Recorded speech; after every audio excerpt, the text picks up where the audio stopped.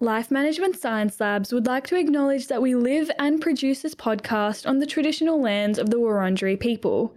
We'd also like to acknowledge the traditional owners of the lands of our listeners and our international colleagues. We'd like to pay our respects to their elders, past, present, and emerging. Hello everyone, and welcome to Bouncing Back, the Personal Resilience Science Insights podcast produced by LMSL, the Life Management Science Labs. We are champions of life management science, providing structured insights informed by science and inspired by practice on key aspects of conscious living. Each week, we bring you scientific and practical insights on each element with the expert knowledge of professionals in the field. I am your host, Joanna. Let's get started. Hi guys, and welcome back to Bouncing Back, where we talk all things personal resilience. I'm your host, Joanna, and today we're going to be talking about nutrition and the role it plays in impacting how we feel and behave, but importantly, how we can harness good eating habits to boost our mood. So to help us unpack this, I'm joined by Dillon, and Penny is a counsellor and clinical nutritionist and helps clients further enhance their mental health, energy levels, and sleep, just to mention a few. Hi Penny, how are you today? Good, thank you. How are you today, Joanna? I'm great. Thank you for joining us here and coming into the studio. Excellent. Thanks for having me. My pleasure. Before we get into everything, would you like to tell us a bit about who you are and what it is you do? So I'm Penny Dillon. I'm a clinical nutritionist and I'm a counsellor, and I do wear lots of different hats. So sometimes I'm a volunteer at Lifeline, so once a fortnight to be specific, and I also teach mental health first aid when I'm not counselling people or providing nutrition support. And I also do a lot of wellbeing presentations as well. So wellbeing and kind of stress and resilience, that sort of stuff. So I do wear lots of different hats, but I love that. I love that my work is so kind of varied and cool. And on a more personal note, I have 3 teenage boys and I've got a foodie husband, which is very lucky because I'm not the best cook myself, despite being a nutritionist. And I have a staffy who I absolutely adore. So she's 4 years old. That's beautiful. And I know you're from Sydney, yes. So would you like to tell us what you're doing in Melbourne? Over the weekend, I was doing a workshop. So I got in on Thursday night and so I've been here for 4 days now in beautiful Melbourne. So thank you for having me in your lovely city. No, we're really grateful to have you here. How are you finding the weather? We had a chat about it's that actually before. Warmer than I anticipated. I've kind of figured out like how to dress now, not too many layers. You just put your big jacket on and then you take it off because it's warm inside. Yeah, it's honestly so random. The weather here, it drives me insane sometimes, but we love it. Yeah, I didn't expect to be a little bit overheating down here.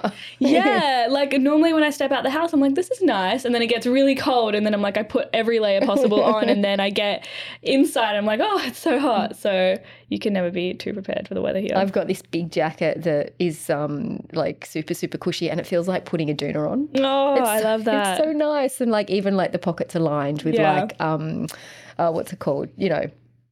Fleecy kind of stuff. Fleecy kind of line. And so I put my hands in the pockets like, oh, it's so nice and warm. Yeah, winter hasn't been as bad as I thought it would be. But yeah, let's jump into non-weather related topics. So we're going to get into a section we like to call Have You Met Penny? So we're just going to get to know a bit more about you with some questions. So I'd love to start off with asking you what your favourite book is or if you've got one. I have just finished a couple months ago Lessons in Chemistry. Oh. Have you read that? Definitely not because it has the word chemistry in it, but tell me about that. No, well, I mean, I guess that was probably what puts a lot of people off, but I've absolutely loved it. It was about a woman in the 60s who probably should have been born in like our era, and she just won't tolerate the fact that as a woman she isn't given the same opportunities as men, and she's a chemist. Wow. So she's definitely in a very male-dominated profession.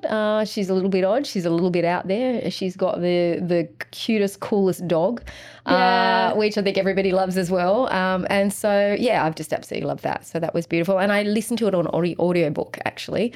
Yeah. And, you know, audiobooks can be hit and miss, but it was a really good audiobook. Amazing. So a bit of a Marie Curie style book. Yeah, maybe. Yeah. I don't know if I'll give it a go because it is about science. But you know what? I'll add it to my list. It's mostly about relationships and life and like a woman in a man's world, as opposed to not a lot of chemistry stuff in there. I think I can get around it then. I will add that to my list. Beautiful. So movies. Are you a movie buff? I do like to watch a movie, and I'd like to say something really highbrow like, Shawshank, which I do love. But I'm a huge fan of The Princess Bride. Oh, yeah. So fun. Yeah, so I love that. I've been watching it for, I don't want to show my age, but a long, long time, more than 20 years. And it was on recently at the Opera House with the Sydney Symphony Orchestra, and I didn't go, and I'm like, damn it. So I will definitely do that next time it's in town, because I think that'd be really awesome. Oh, that's beautiful. Yeah, it's a classic. I love that movie. Our next one is about podcasts. We're on one at the moment. Do you listen to any? Yes, I do. I tend to listen to podcasts a little bit more for fun. Okay. And then audiobooks might be fun, or it might be for sort of more learning and enriching my mind. But I do love true crimes and cocktails. Do tell. I love true crime podcasts. They'll just pick usually it's a murder of somebody or the death of somebody, and then they'll go into and sometimes it's a group of people, and then they'll go into like everything behind it. So like they did Marilyn Monroe. So it's very very cool. That's so interesting. Have you heard of Red-Handed, the podcast? No. So another really good one. It's done by two British women, and they are hilarious, and it really unravels like every part of the story, and it's so interesting. Highly recommend it. Okay, so what's it called again? Red-Handed. Okay. That's a good name. It is good. Yeah. What's the one you listen to? It's called True Crimes and Cocktails, and it's two ladies, they're cousins. Yeah. And one of them's from a show on TV called Superstore. Okay. Yeah, I've heard of it. Yeah. And she's hilarious, and obviously they sit there and they drink their cocktails and they go on so many tangents, which is absolutely hilarious. But then they call it, and they're like, "Oh my God, I'm going down a tangent again." Yeah. Oh, I love that. I love when sidebar. Yeah, I feel like when podcasts have like a bit of a fun twist, it's always more enjoyable. And next one is famous role model. It's a bit of a tricky question, I know, but it could be even just someone in your life that you find inspirational. My mum. Oh, beautiful. Don't worry, that was my answer when I got asked this question too. So yeah, she's in her late 70s. I hope she doesn't mind me saying that.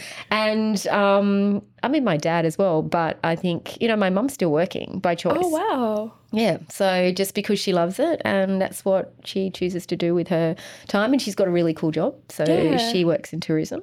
So beautiful. I'll call her and I'll be like, "Where are you?" And she's like, "Oh, I'm just at Ayers Rock." Or I'm just in like Port Douglas, or I'm in like King Island or something like that. Yeah. So she gets to travel around a lot. Yeah, she gets to travel around a lot. And they're like, her clients say like, "Why are you still working?" And she's like, "Why wouldn't I? Look where I am. Isn't this amazing?" I would do that forever if I could. Yeah. That's so awesome. Yeah. So, but also she's, always willing, like if she knows that I need her, then, she's always there on the phone or ready to come over, or, she's amazing. Oh, that's so beautiful. Thank you for sharing that with us. Let's get into our interview questions. Excellent. So my first one for you is, why do you think resilience is important in our life? Ooh. So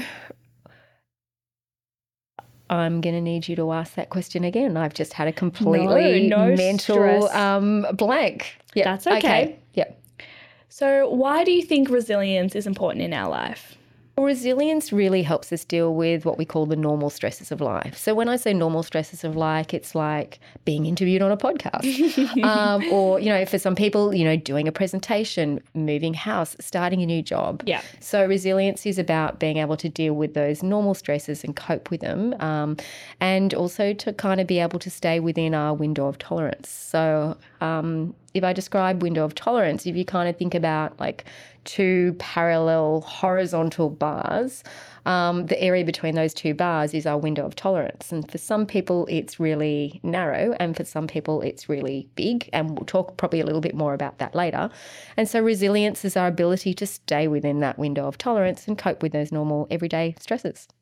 Interesting. And I know a lot of people think that being resilient can mean also being immune to stresses and adversity in life. What do you think about that? Yeah, I completely disagree with that. It's completely normal to feel stressed on occasion. So if you've got a deadline, for instance, a little bit of stress is healthy because there's a little bit of stress that makes us go, oh, I better get up my ass and write that assignment or write that paper or do that boring piece of work or whatever it might be. So a little bit of stress is actually really motivating. Yeah. So we need stress in our life. So it's kind of unrealistic and to think that no stress is kind of the utopia, because that stress is actually kind of what helps us get stuff done. Yeah, 100%. And I feel like it's a part of growing up as well. I feel like if you have no stress, there's something that has to be going wrong there if you have no stress. I feel like it's just so normal to be stressed out and have stress. Yeah. And you see it, I guess, like I've got teenage boys, and so you see stress manifests itself in different ways. Yeah. But,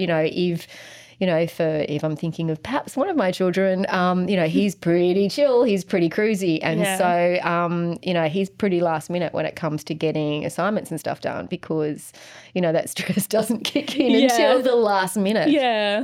And so for other people, I'm the type of person who likes to get stuff done really early and quickly so that that stress then resolves because I don't like it sitting over me. Yeah. Yeah. 100%. And I feel like sometimes people use stress in different ways. Like some people like to leave things till the last minute because that stress motivates them and forces them to get things done. And some people like to avoid the further culmination of stress, so they get things done early. Yep. So it's a very versatile thing, but totally normal. Yeah, exactly. Stress is totally normal, and it's totally not only totally normal, but it's totally necessary for us. Yes, I think that's a very good distinction to make.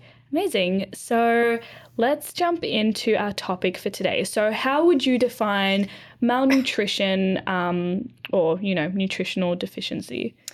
So malnutrition is a pretty broad diagnosis. It refers to lots of things. So if we break down the word, mal means bad.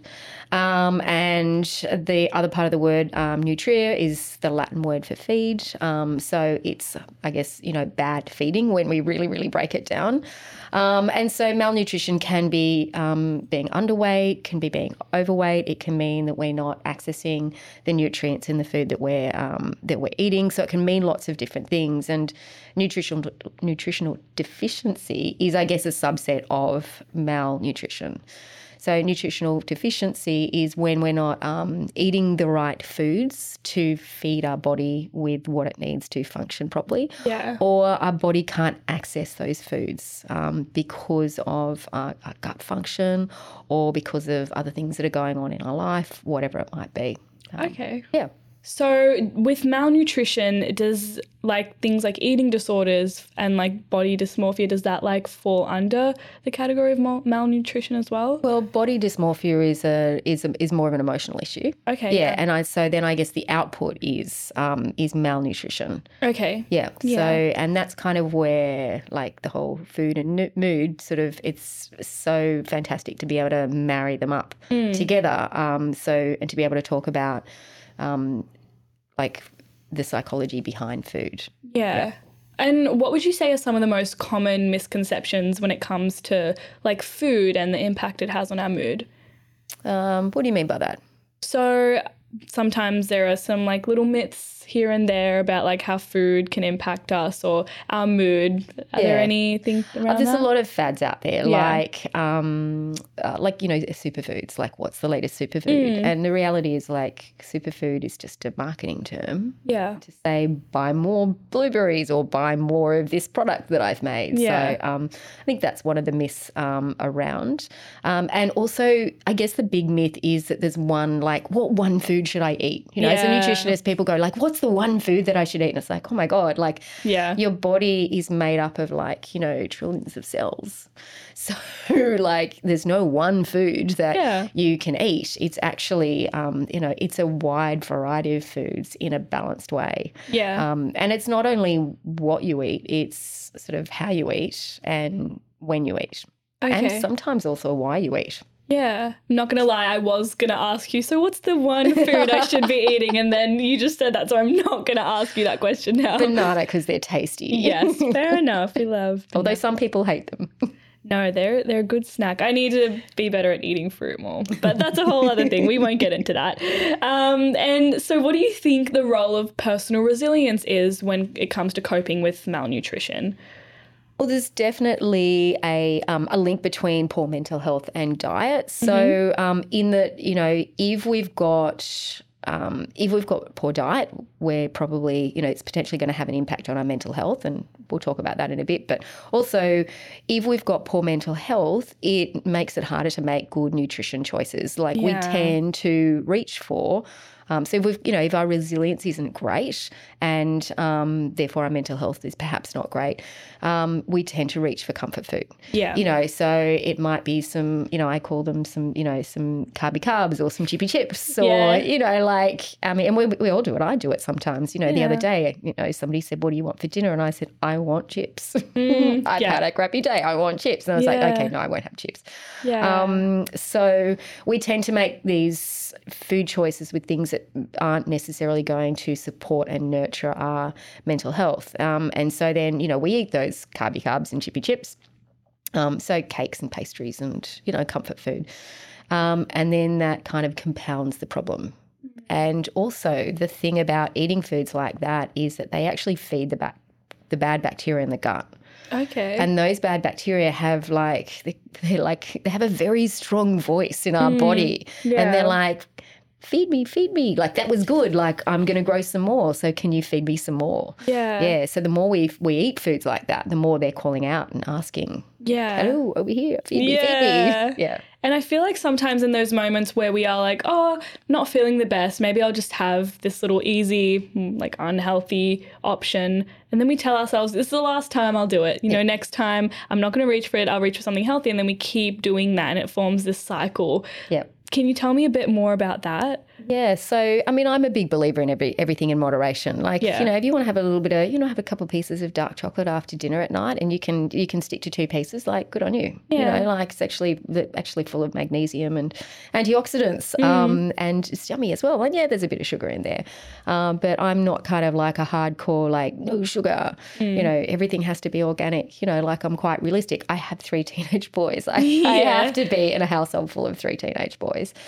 And I feel like I'm digressing from the question now, but yes, we do tend to create habits. Yeah. And those are habits that are really hard to break. And that's why actually we're better off in trying to replace them than break them. Yeah. So it's very easy to fall into those habits and it's quite hard to fall out of them. And one of the reasons is that when we talk about something like sugar in particular, it lights up the rewards receptors of the brain like you would not believe. It's it's believed to be something like 8 times more addictive than cocaine. Oh, wow. Yeah. So it is very, very powerful stuff. And don't get me wrong, like, I eat a little bit of sugar, but I'm always conscious of the impact that it has on my body, and also that it's very addictive. So, and it's not always realistic to avoid it, but being conscious that it is very addictive, and being mindful of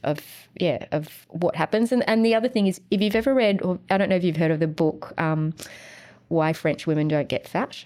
No, I haven't. Yeah, so it's an old book, but it's quite an interesting book around the mindset of, like, when you eat a piece of, like, chocolate, for example, that first piece tastes really good, like those reward receptors in the brain, like, it's actually dopamine that gets released. They light up like, ooh, I feel good, I feel rewarded, I feel motivated, I feel fantastic. Yeah. And so we get that dopamine release and we think, oh, that was really good, I want to feel that way again. So then we eat another piece. But the way that receptors work is they kind of upgrade and they downgrade. So that second hit that we get is not quite as good as the first hit.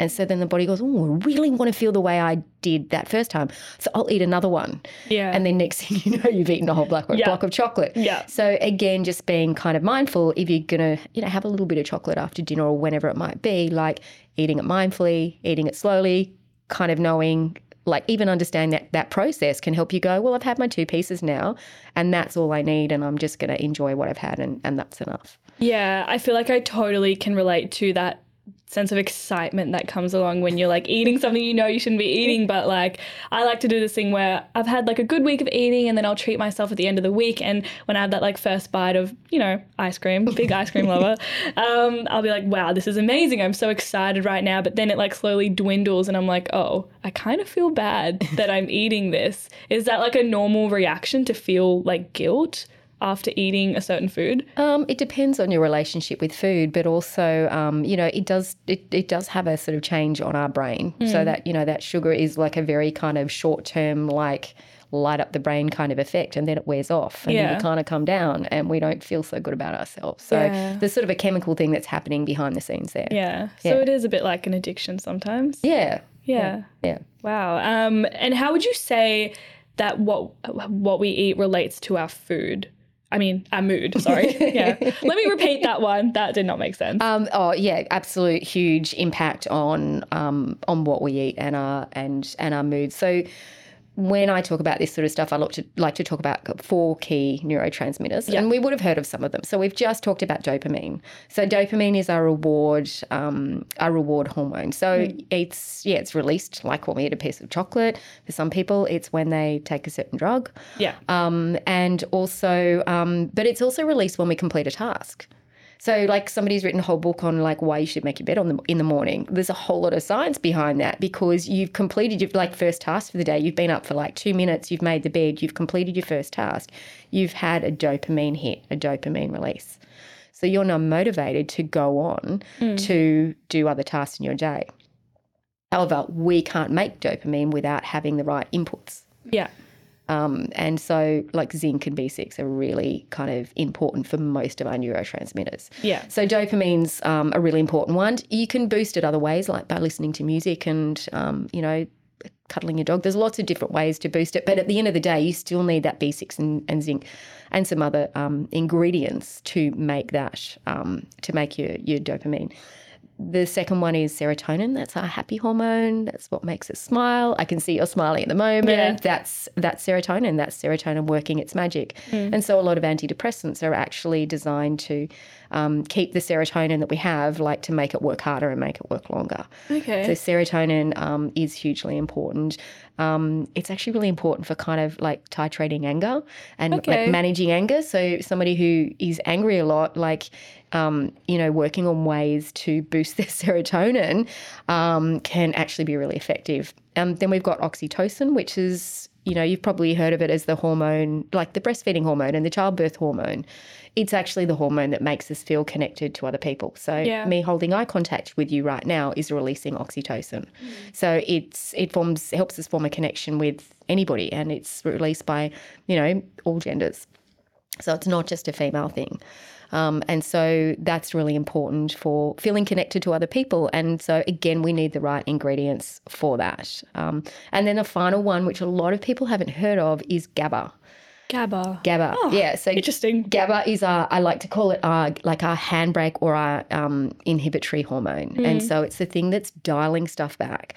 So if you imagine you go into a really stressful situation and your stress response is being activated, and so you're releasing cortisol, you're releasing adrenaline, your heart rate is increasing, your breathing rate is increasing, you know, you maybe as you're starting to sweat, you're starting to feel uncomfortable.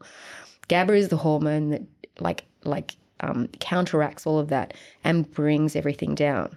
Okay. So in like a child that has ADHD, we might see like not enough GABA, which is why they're kind of like can tend to be sort of up all the time. Yeah. So like giving them the right foods that are high in GABA, or L-theanine, which the body turns into GABA, can be really effective. So it's one that I'll probably talk about a little bit, like because GABA is it's often the one that we're lacking in. Yeah. And what other like nutritional or like lifestyle factors would contribute to like having better mood and resilience? Okay. So I guess there's lots of little, like having really healthy relationships, you know, like people don't, they often don't give enough credit to relationships, but nurturing healthy relationships and social relationships. So not just your relationship with your partner or your kids or whatever, but those important relationships in our lives is actually the single biggest determinant of overall health. Not just mental health, but overall health. Yeah. So that is so hugely important, which is why we see like older people and they're lonely. Like it's so damaging to their health is because they're suffering from not having that human connection, not having those interactions. Yeah. And there's lots of different things we can do to improve our resilience.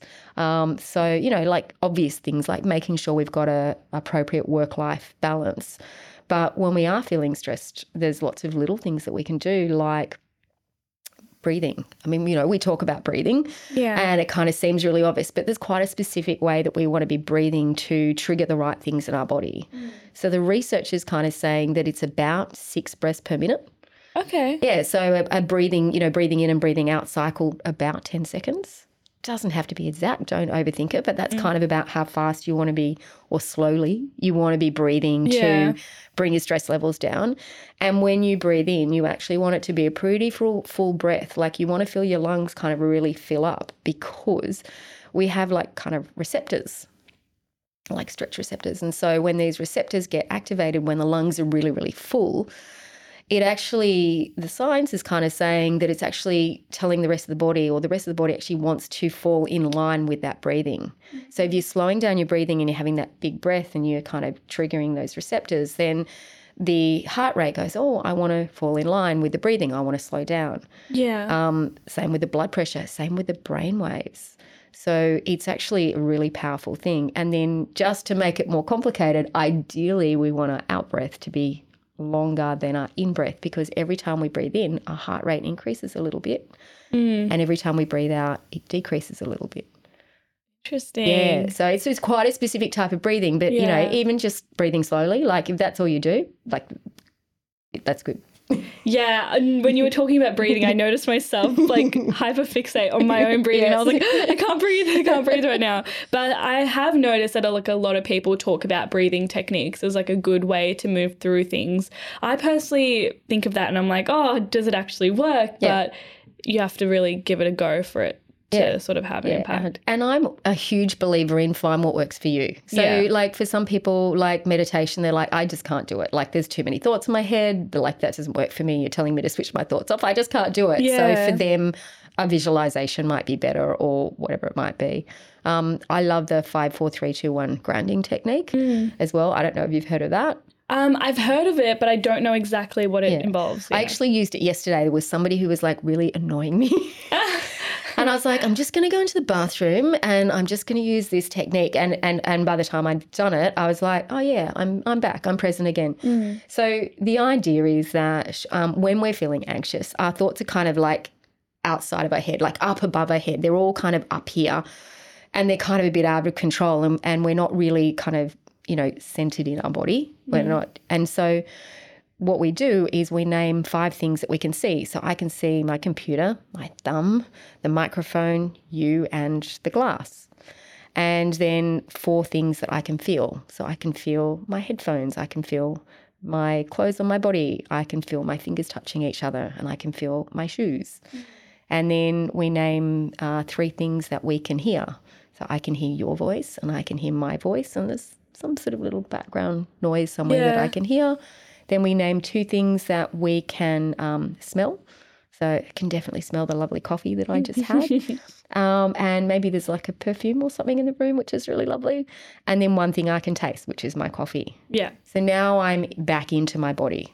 Okay. Yeah, so I've kind of I've brought myself away from all of those feelings or thoughts that are perhaps like running a little bit rampant, like that person was really annoying, and now I'm back in my body. Okay. Yeah.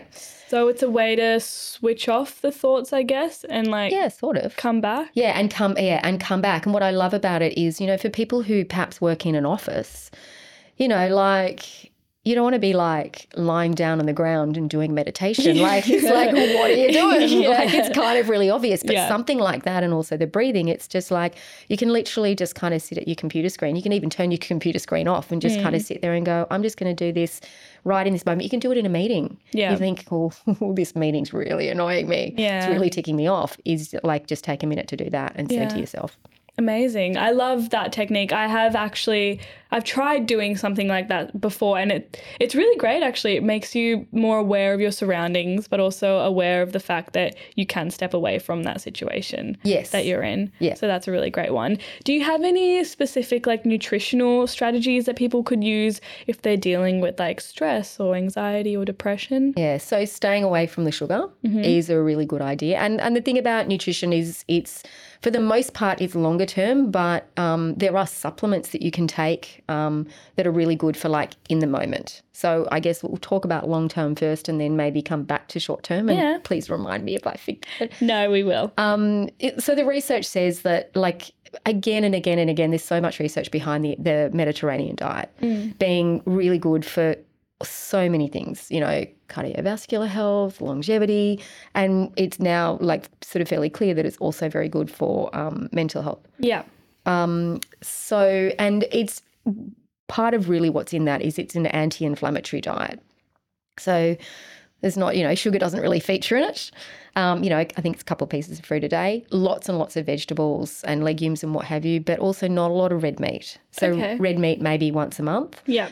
Just, I'll put a caveat on that. Like, everybody has different needs. So I'm talking about the Mediterranean diet, but like a growing teenage girl or boy is going to need more iron than that, especially if they're in puberty, especially if they're doing a lot of exercise.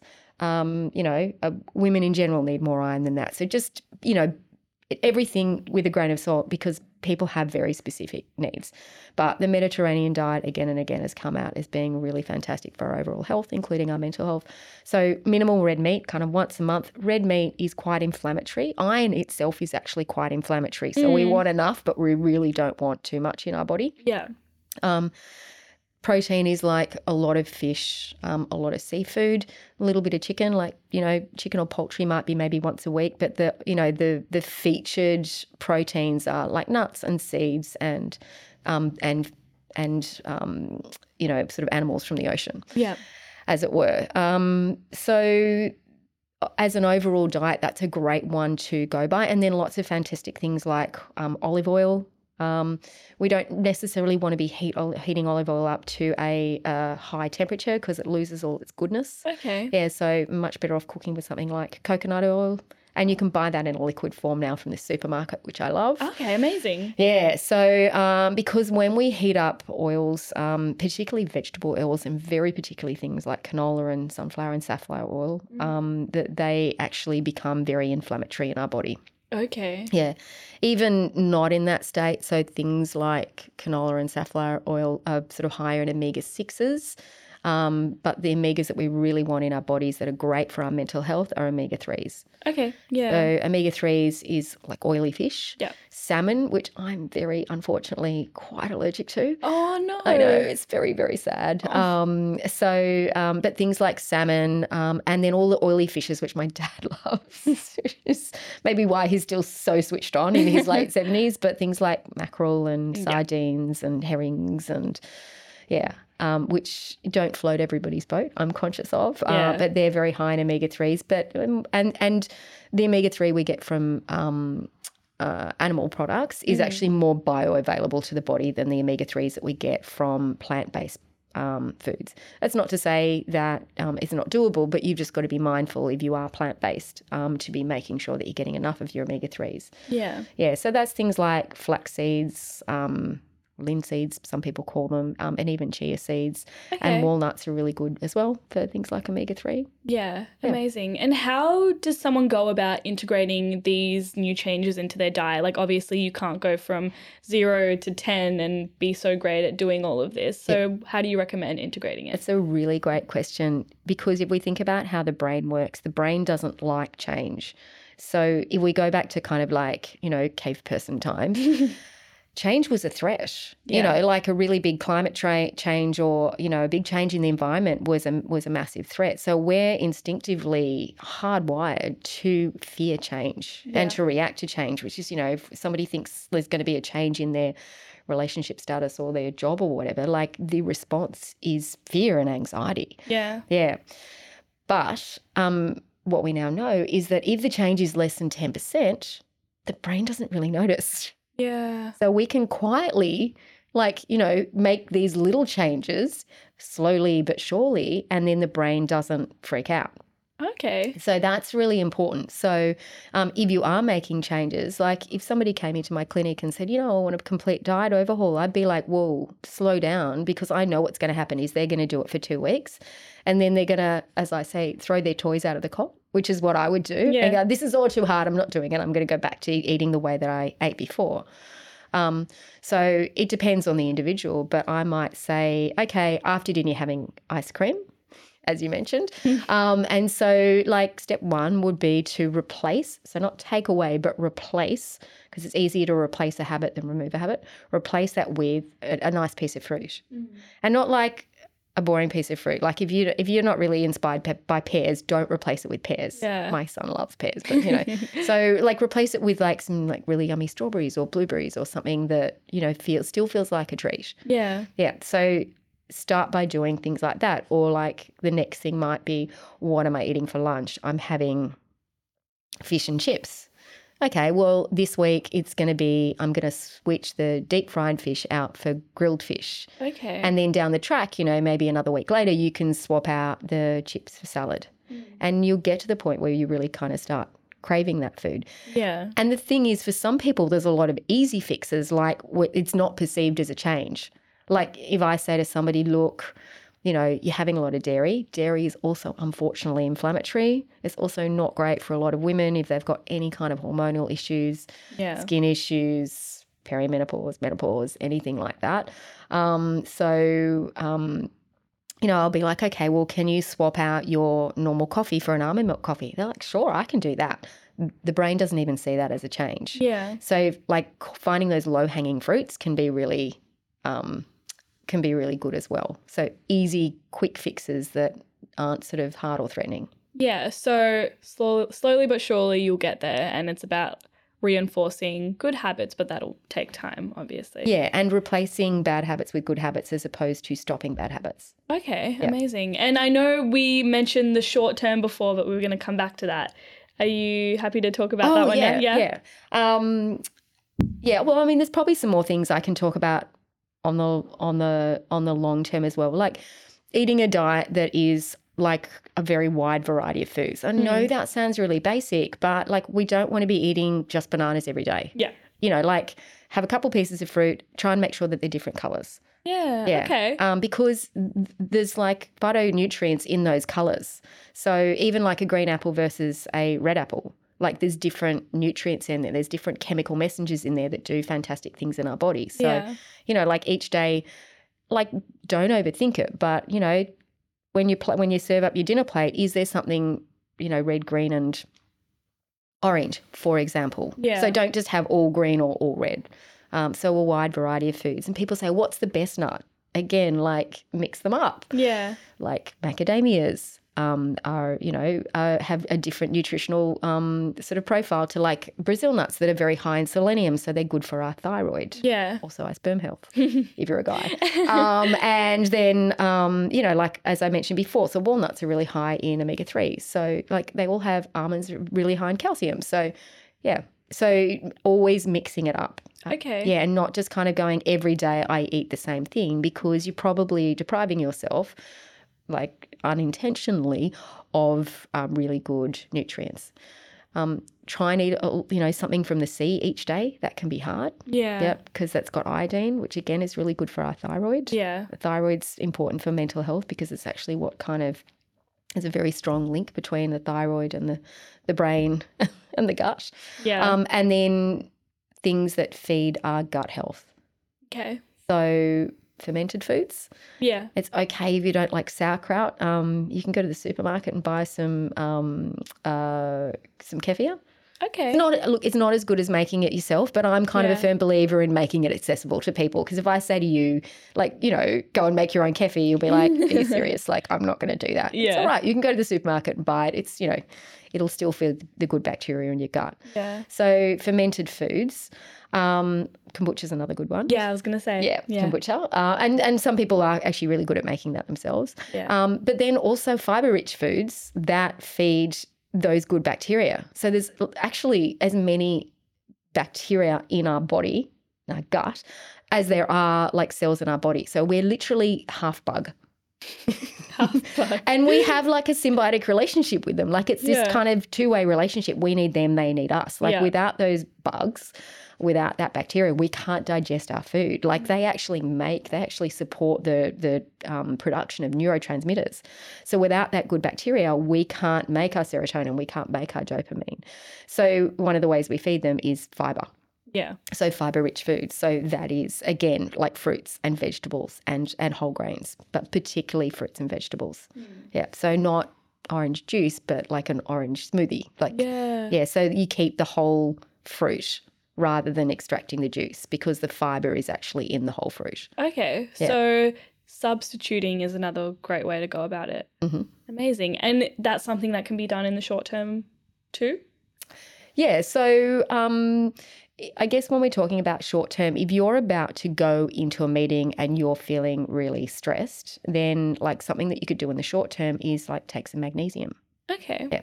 So magnesium's used for over 300 enzyme reactions in the body. It's super, super important. It's a really common deficiency. And the interesting thing about magnesium is that for every molecule of sugar we eat, we need 250 molecules of magnesium to process it. Okay. We also need magnesium for things like muscle relaxation, which is why, you know, if you're feeling stressed, like you might be feeling really tense. So there's like that magnesium is deficient. Yeah. It's also really good at calming the nervous system. So it's a great one to take before bed. It doesn't make you sleepy, but it calms the nervous system. So if you're lying in bed at night in particular and your brain's going, that magnesium will help to calm the mind and can really nicely send you off to sleep. And so it's quite hard for the body to digest those kind of, you know, supermarket chemist big magnesium tablets. Yeah, I was going to say, they come in like interesting forms. Yes, yeah. So powder is really is a great way to go. And there's some really sort of good tasting powders out there. I know a lot of people much prefer tablets. But magnesium's probably one of the few ones where I'd go, like, that is much better as a powder. And so if you've got a presentation and you're, you know, crapping yourself, having, you know, 400 milligrams of magnesium right beforehand can really calm you down. Okay. Yeah. And is that like a sure fix or is everyone going to be different? Everybody's different. So it depends on what your deficiency is. But it would be my go-to. Like it would be the first thing that I would try. I wouldn't try it for the first time directly before a presentation because for some people, certain types of magnesium can make their bowels a little bit loose. Okay. So I can see where this is going. Yeah, try it at home first just to make sure you're okay. Yeah. And again, that depends on the individual. And it can be really hard to know. So, you know, we always try to test these things out for so for my clients, I might even like let them try it in a consultation. How's that for you? Okay, you like the taste of that? Okay, right. Okay. Yeah. Okay. Then we can go away and give that a real red hot try. Yeah. Amazing. Yeah. So the other thing I talked about GABA before. So often if we're feeling anxious before a meeting or whatever it might be or an interaction, our GABA's, you know, not kicking in. And so we might need some L-theanine, which the body converts to GABA, to calm us down. And we actually have L-theanine in tea. Okay. So black tea, green tea, oolong tea, those three. Yeah, so there's actually science behind, you know, when people say, well, you know, why don't we have a cup of tea? Like there's a reason there. There's this beautiful nutrient in there that helps calm us down. Yeah. It's not a huge amount, but it's enough to make a difference. For sure. But you can also, if you go and see like a nutritionist or naturopath, you can actually buy, or they can prescribe for you L-theanine. And so you can just take a little tiny bit of that before you're doing like a high school kid. It might be before an exam. Yeah. Really good for panic attacks as well. Okay. Yeah, so that's kind of more of a preventative thing because obviously once you're in the middle of a panic attack, like you don't have the headspace to be thinking about, oh, what are my go-to tools here? Because your body is really in fight or flight mode. Yeah, for sure. And just on that, if I'm okay to talk about fight or flight. Go for it. I guess our body has these kind of two main states, which is rest and digest and fight or flight. Yeah. So obviously we want to spend most of our lives in rest and digest. Yeah. But we do have the fight or flight response there for a reason. Okay. So, again, in Cape People times, it's because we're being chased by a saber-toothed tiger or whatever it might be. But what's interesting about the body is that it doesn't differentiate between so that stress response, it's in a part of the brain called the amygdala. And so the amygdala kicks in whether it's a physical threat or a psychological threat. Yeah. So we might have the same response to being chased by a saber-toothed tiger as we would by being bullied at work. Okay. Yeah. So elevated heart rate, rapid shallow breathing, we might sweat. It might start to look like a little bit like a panic attack. We might get that tightness of chest, almost, in extreme cases, almost starting to sound like a bit like a heart attack. So you're going to be careful if you're having these symptoms. You should always go and get checked out by your GP. Like, hey, this is what I'm feeling. Yeah. Always go and check in with your GP. But so we have these physical responses that can be incredibly frightening and can be really distracting. Because the other thing that happens is the blood flow in the body changes. So the blood flow goes to our heart and our muscles so that we can run faster away from that saber-toothed tiger. And also we're releasing like adrenaline, we're releasing cortisol, we're releasing like lots of things to make be able to make quick decisions. But what happens is that the blood flow is directed away from things that the body considers to be not essential in that fear, in that sort of crisis moment. Yeah. So away from the digestive system. Okay. So it's not uncommon if people are very, very stressed to have digestive disorders. It's one of the most common sort of symptoms of something like anxiety. Also, it also gets diverted away from things like our reproductive organs. So that's why stress is really bad for things like conception. So using those techniques that I talked about before, like the breathing, or taking the L-theanine or taking the magnesium, can bring us out of that fight or flight state and back into rest and digest. Okay. Yeah. And the more that we practice doing these things, the better we get at them. So things like exercise, if you think about when you exercise, your heart rate increases. Yeah. You sweat. Your breathing becomes faster, which looks very similar to, when we're feeling stressed. So when we exercise, the anxiety-prone person can actually start to recognize that those symptoms can be safe. So the symptoms of the elevated heart rate and what have you can be safe because that's how I feel when I exercise. Yeah. So that's one of the many reasons that exercise can be so fantastic for mental health. It also increases or helps sort of stimulate the production of serotonin, our happy hormone. Okay, so there's a lot of chemistry behind a lot of this is what I'm realizing. Yeah, and you're not a big fan of chemistry. Not at all, but it makes sense when you explain it in that way, especially when you use like analogy with like cave people, running away from saber-toothed tigers. It makes a lot of sense. Yeah. Yeah. So I guess getting back to like nutrients, like the two for me, I mean, there's a few key nutrients. Magnesium is really, really important. So yes, we can take magnesium, but it's also in like nuts and seeds and leafy greens. Zinc is really, really important. It's a common deficiency. If you've got little white spots on your fingernails, you possibly got a zinc deficiency. If you get that little thing where your eyelid just kind of twitches, it flutters. Yeah. That's because we need zinc to move, like for the muscles to move from contraction into relaxation and vice versa. Okay. And it kind of gets stuck in the middle. So it's neither relaxing nor contracting. Yeah. So if that ever happens to me, I'm like, ooh, I'm low on zinc. Yeah. Okay. Yeah. I didn't know that. Yeah. That happens to me sometimes. I'm like, oh, why is that happening? Yeah. So zinc's a really big one. Is oysters are a really, really good form of really high in zinc. As are sort of meats and again, like nuts and seeds. And then the other one that's hugely important is B6. So it's an integral component of, or ingredient rather, of those neurotransmitters that I talked about before. And so sources of B6, the main one's bananas, which is why I mentioned bananas before. I do love them as a food. And also things like pumpkin seeds are really high in B6 as well. Yeah, so amazing. They're a really good snack. Put them on top of your, if you can find a healthy cereal or make your own, have them on top of a salad. Some people like to toast them up and have them in a little jar and pop them on top of the salad to increase the amount of protein that you have in your salad. Yep. Yeah.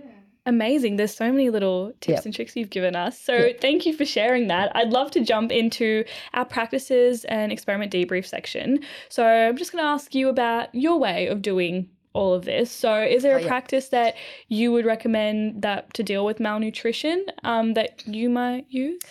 So most nutritionists and naturopaths will start with the gut. Yeah. And it's a fantastic place to start, but depending, on the person, I might start with energy, because if somebody is so completely exhausted that they're sort of not really functioning, then a dietary sort of overhaul, as sort of slow and progressive and paced as it might be, is potentially going to be too much for them if they just kind of don't have the energy to even mentally get themselves to the supermarket or order the things that they need. Yeah. So I sometimes will actually start with energy. It's not like the recommended protocol, but if you can't get out of bed because you're so bloody tired, then so I might actually start with some quick fixes like some spirulina. Okay.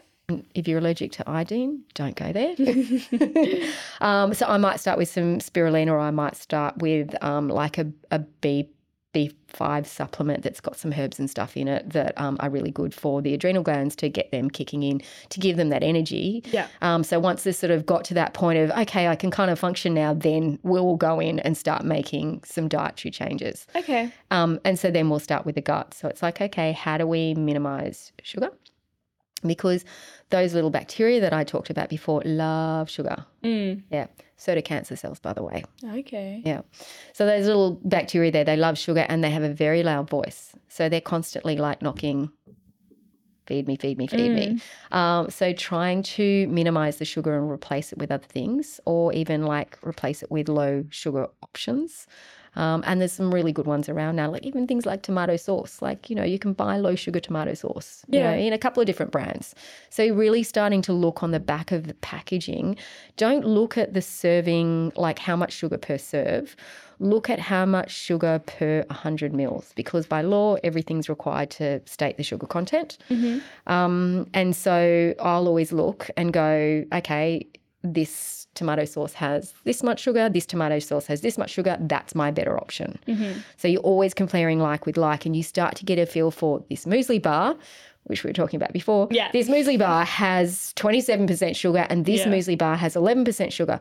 Okay, I'm starting to get a sense of what's a better option for me. Yeah. So trying to minimize sugar to make sure that we're not feeding that bad bacteria in our gut and causing inflammation in the body. Because remember, like inflammation in the body, it's not just the body, it's the brain. Yeah. So inflammation in the brain, we know it impairs our memory. We have cognition issues. It can, also lead to things like, Alzheimer's and, and also increase our risk of anxiety and depression. Yeah. So, so then really starting to feed the gut. So, either with something like some fermented foods, and we might throw in a good quality probiotic in there as well. Yeah. Remember, there's lots of different strains of bacteria in the gut. So we want to, if we're taking a probiotic, we want to actually, every time we run out, we actually potentially want to mix it up and go with a different one. Okay. Because they all have different profiles. So, this one might have lactobacillus rhamnosus, and the next one might have plantarum or whatever it is. So mixing it up is a really good thing. So that's the second thing that I would be doing, and then starting to incorporate some fibre in the diet. So like what can we replace at meal times? How can we maybe take out some of those highly processed carbohydrates that is, that we all know are not great for us, and maybe replace them with some more fiber. So, I might say to somebody, if you're having, I don't know, like a spaghetti bolognese that's got lots of vegetables in it, can you dial down the pasta a little bit each time, and can you dial up the bolognese part, making sure that there's lots of different vegetables in it? So that's what I would do. But I now make my own cereal because it's hard to find cereals that are low in sugar. It's getting better. And mine is like just a mix of nuts and seeds and chia seeds and flax seeds and Brazil nuts and what have you. And I also make my own bread. So, yep. What would you say are some of the challenges when it comes to keeping up these good habits that you have? Time. Yeah. Yeah, and that's for everybody, So, finding the time, I think is the thing that people will struggle with most. So if somebody comes to me and wants to kind of overhaul their eating and to improve their mental health, I want to know, what does their day look like? Like, do they have to be in the office at 5 o'clock in the morning? Like, it's probably not realistic for them then to, have some scrambled eggs with mushrooms and, and baby spinach at 4 o'clock in the morning. They probably don't feel like eating like that. Like if they're a tradie, like they're on the road all day, they might not have they're unlikely to have kind of a refrigeration in their truck or their van or whatever they're driving around. And so they only have access to kind of whatever they can get on the run. So I like to figure out what their day looks like and what they have access to, so that when we, because a lot of healthy eating, my best friend says this to me all the time when I talk to her about it. She's like, it's logistics. And I'm like, yeah, it is logistics. Healthy eating is often about logistics. So logistically, what will work for you? So please remind me of the question. That's okay. What are the challenges? Oh, the challenges. So logistics are the challenges. So figuring out, if you're in an office, you've probably got access to a fridge. So, you might be able to do some meal prep on a Sunday, and make yourself sort of a salad that's going to last you a couple of days in the office. So that's sort of, I would say, relatively easy. But what I would be doing on a Sunday is I would be boiling up half a dozen eggs. Okay. So that I can have them, I'll just have them sitting in the fridge or have them sitting in the fridge at work. And then I might bring in my fresh salad each day, and then I can just pop my egg on top, and that's done. So having as much stuff as possible at your office, or a jar of nuts, so that when you're hungry you can snack on the nuts rather than, going out to the vending machine and buying a chocolate bar. Yeah. Bringing in a week's worth of fruit rather than a day's worth of fruit, as long as there's no fruit flies at the office. Yeah. For example, I work from home. So for me, you can do this if you're in an office, but, I'm looking at, what did we have for dinner last night? Is that going to work for lunch today? So we overcook most nights. And then my boys have to clean up from dinner each night. And I have to say, they are very good at it. I wouldn't say it's enthusiastic, but they know that they have to do it. And they do a pretty good job. So, but part of that process is they're actually packing up their lunch for the next day, which is whatever's, is often leftovers from whatever we had, because we eat quite well. Yeah. And so that's, again, so logistically, that's what works for us. I'm a big fan of smoothies. So for some people, prepping some of that the night before, and having sitting in the fridge, and in the morning they'll just and then they might drink it on the way to work. Okay. Yeah. Ideally we want to be eating mindfully, but it's not always practical. If you're a tradie, I guess, you can pull over somewhere and try and find somewhere nice to eat. We definitely don't want to be eating in front of the news because if we're watching something stressful on television, like a natural disaster or something, that's stressful. That's releasing stress hormones. It's diverting our blood flow away from our digestive system to other parts of our body. And so we're not going to digest that very well. Yeah. Our body's really going to struggle to do that. So would you recommend eating and watching TV, is that okay, or is there some sort of link between that? Do you want to know what we do in practice or what I would recommend? what you would recommend. I'm still going to tell you what I do in practice. We developed a bit of a bad habit during COVID, so we don't do it every night, but we do as a family. We're watching that 70s show at the moment. Yeah. And so we do sometimes, we might start dinner and have a little bit of a chat, and then like halfway through dinner, we'll put on that 70s show. Yeah.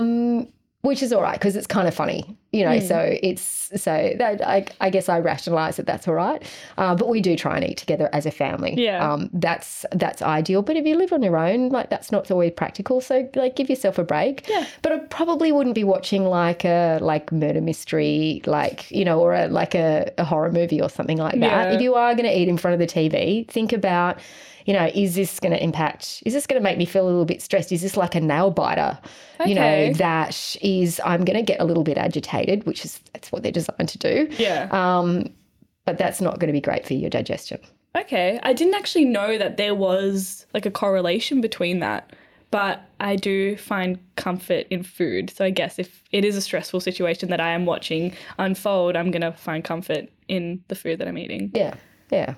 And then in terms of barriers, we just want to make sure that we're planning ahead. So have I got fruit in the fruit bowl? Have I got vegetables in the fridge? Have I got backup vegetables in the freezer if I get stuck? And so, there's online shopping. There's lots of different ways around that, but just kind of thinking a little bit ahead. Like what my routine is, I have a fruit and veg service that's on a Tuesday. So making sure that on the weekend I sort of go in and go, yeah, this is what I need. So it's a little bit of organisation. Yeah, for sure. Yeah, but also, like if you've got kids especially, just, don't just cook one meal. You're in the kitchen, you're making a mess anyway. If you're cooking like a stew or like a big salad or whatever it might be, make double, make triple, freeze it if you can. Don't keep on going back into the kitchen every night if you don't love it and you don't have to. If you can make a triple spag bowl or whatever it might be, please do that. Save yourself some time so that you've always got that healthy option in the freezer rather than going, oh, I can't be bothered, so I think I'm just going to order, pizza or, Thai, which is really sweet. Yeah. Very high in sugar. Yeah. Yummy. So delicious. So delicious. Yeah. But very high in sugar. Okay. Yeah. So just a little bit of planning there. Yeah. That's amazing. And I feel like if you are someone that is pressed for time, finding ways to save time can help you have better eating habits. Yeah. Okay. Yeah. Amazing. And how do you Can I just actually make one more comment? Go for it. If you've got really little kids, your 1-year-old, should be hopefully eating not super dissimilar to what you're eating. So, when the kids were little, we sort of realised pretty quickly that if we made if we have a chicken roast and we roasted some pumpkin, then we could just kind of, make sure it was soft enough, and then it was done. So it wasn't, we never kind of wanted to be in a situation where you don't want to be in a situation where you're making multiple meals for different people in the family. I know some families have to do that for, whatever reason. They might have a kid that's on the spectrum that's very, very fussy, or they might have a kid that has specific nutritional needs. But if you can try and get everybody eating together as a family and eating the same food, it will save so much time and energy and angst. Okay. Yeah, amazing. And have you found that this has really improved your resilience or perspective in life a lot by having these habits? Yeah, so I find I'm definitely in a much better place when I'm eating well. I always struggle a little bit after Easter. The sugar creeps back in, and I can feel it impacting my mental health. Okay. Yeah. So I try and without being obsessive about it. We don't like to be obsessive about food. Just don't make it too complicated and too strict. But yeah, having those techniques has really helped me. I always know at lunchtime, even if I've only got 20 minutes between clients or whatever it might be, there's always a boiled egg in the fridge, so I can always whip up a salad. Yeah. Okay. So that's really great. You're really setting yourself up to do well for you. Yeah, and make it easy. And because it's easy, it's there's less of a temptation to turn to something that is sort of quick and nasty. Yeah. Beautiful. Well, thank you for sharing those little tips and tricks with us. I'd love to move into our open mic section now. Yes. So you can talk about genuinely anything you'd like to. Oh, gosh. I guess one of my passions is food counselling. So I talked before about, I was a nutritionist, and then I am a nutritionist. And then I'd have these clients that would come in that would have these sort of emotional issues. And I was like, I don't know what to do. Yeah. And so that's why I trained as a counsellor, and I bring the two together. And it's really fascinating because, you'll have somebody who is like, I eat really well. And then, a couple of times a week, I've just got to go into the pantry and eat a packet of Tim Tams, like a whole packet of Tim Tams. And I don't crave them at any other time of the day, but then somehow, that's what happens to me. Yeah. And what I love to do is root around and figure out why, and, they might say, well, I thought you were just going to tell me to put a Post-it note in the pantry.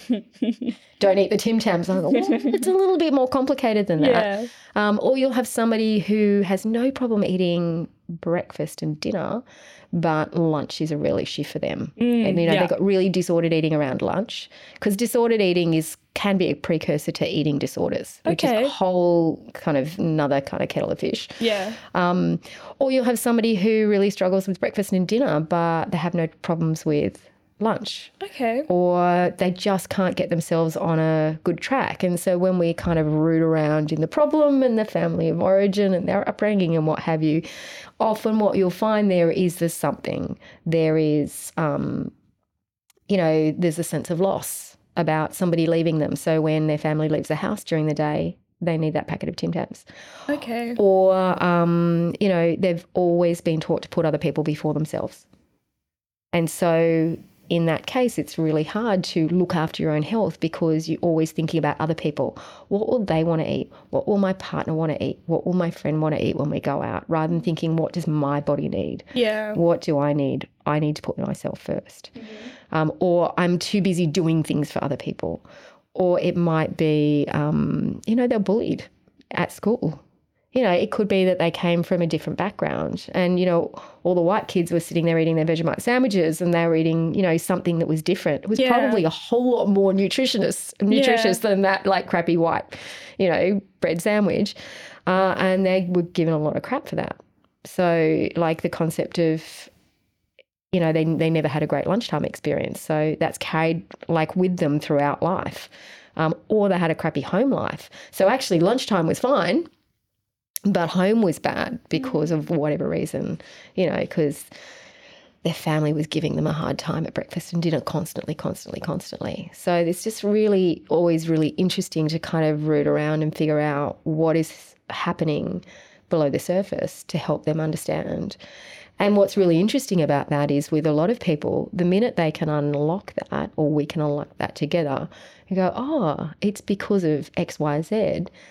They immediately have this kind of realization. And for some people, it's like, okay, well, I don't need to eat that packet of Tim Tams anymore. Yeah. I just don't need to because I understand why. Or I go into the pantry and I go, wait a minute, what am I doing here? What's this about? I know what this is about. Yeah. Yeah. Okay. So I need to check in with myself and use some strategies to pull myself out of how I'm feeling right now and those memories that I'm having and feeling triggered.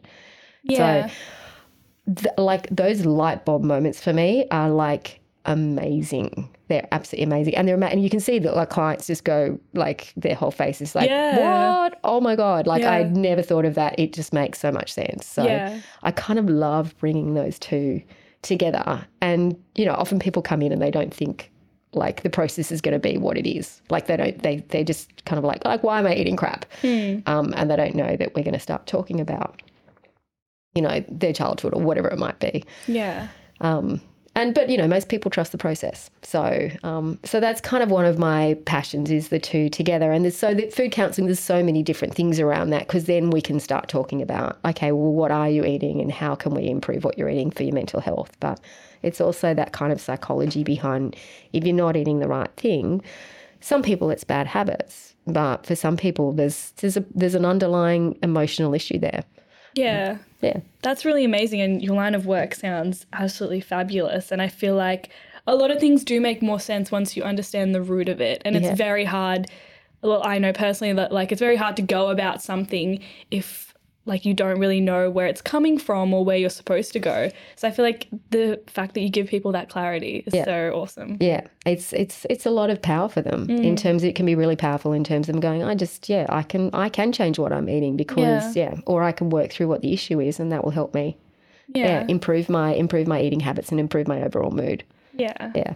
So it's kind of coming at it from both angles. Yeah. So we've still got a bit of time left. Is there anything else you would like to add? I have a recent hobby. Yeah. Yeah. So my son started rock climbing last year on his birthday.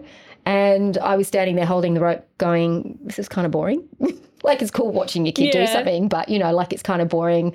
And I'm always saying to people, like, take the opportunity to, like, integrate, like, use your time wisely. And, if you're watching your kid at soccer practice, can you go and do some exercise at the same time? And I was like, well, maybe I should take my own advice. Because I don't love exercise. I do it because I need to, and I know it makes me feel good.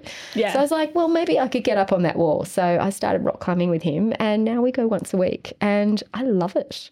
It's the sense of achievement, like when you do a climb that you think, I don't know that I'm going to be able to do this. And my son's like a really good encourager. So he's like, well done, great job. So that's nice. And also it's kind of like where I go, it's level. So it's like 1 to 10. So, like started off at on 2s. Yeah. And just kind of going, hey, like now I can do 3s and now I can kind of do an overhang and my body's stronger. Like that feels really good as well. And it's not stronger because I'm going and like lifting weights, which some people love to do. It kind of doesn't really float my boat.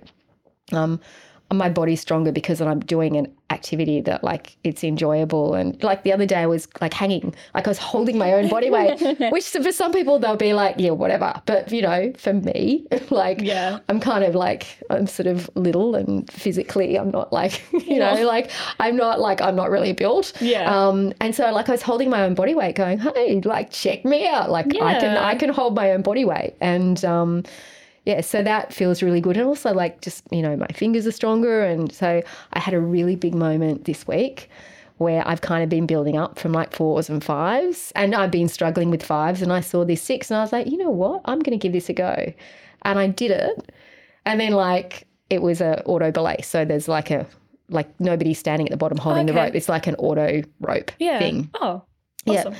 So I came down off the auto belay and I kind of lay myself on the ground, and then I was like just literally putting my hands up in the air like this, and then everybody else around was like, oh, how'd you go? And I was like, I just did my first 6, and there's like random people in the climbing gym going, that's so awesome, we love that. Oh. And I love that it's kind of not showy, like everybody's just kind of dressed kind of grungy, and so you don't feel like you have to like wear your really super cool activewear to the climbing gym as well. So I just kind of, I don't know, it's something that I've got into. It's really cool seeing my son develop, but it's also cool being able to like develop myself and feel like, I'm doing something good that's good for my body, but it's kind of good for my brain as well. So yeah. That's really awesome. I feel like the adrenaline and like the energy and the happiness you get from doing an activity that you really love is so unmatched. Oh yeah. And like, again, like lots of neurotransmitters released when you do that, like so much dopamine, like the massive dopamine hit when you go, I did that, I completed that, I achieved that. So yeah, so that's amazing. my little joy story for the week. Thank you so much for sharing that with us. That was awesome. And that brings us to the end of today's episode. So thank you for joining us again, Penny. Thank you so much for having me. I've really enjoyed this. So you've been a great host. Oh, thank you so much. It's been amazing having you here, and it's been my pleasure. So for those of us who want to find out a bit more about you, where can we go? Oh, okay. Yep, absolutely. Forgot to talk about that. So my company is Mind Mood Food. Yep, so I talk about the mind, I talk about your mood, and I talk about food. So you can visit my website. You can drop me an email at penny@mindmoodfood.com.au, or you'll probably be able to find me on LinkedIn or Facebook as well. So maybe even Instagram. But yeah, so I'm everywhere. But yeah, drop me an email or have a look at my website. I'd love to hear from you. Beautiful. Well, we also have Penny's details in the description below. But to everyone listening, please don't forget to like and subscribe on whatever platform you're on, and we'll see you guys next time. You have been listening to Bouncing Back, the Personal Resilience Science Insights podcast produced by the Life Management Science Labs. Listen to episodes from LMSL's 10 Life Management Perspectives on Apple Podcasts, Google Podcasts, Spotify, YouTube, or other podcasting apps on your smartphone. If you enjoyed this episode, please consider rating our show, sharing it, and subscribing to our channel, as it helps other people find it and us grow to bring you more quality resources. More of our work can be found on our website, pr.lmsl.net, where you can join our movement. I'm Joanna. Thanks for tuning in.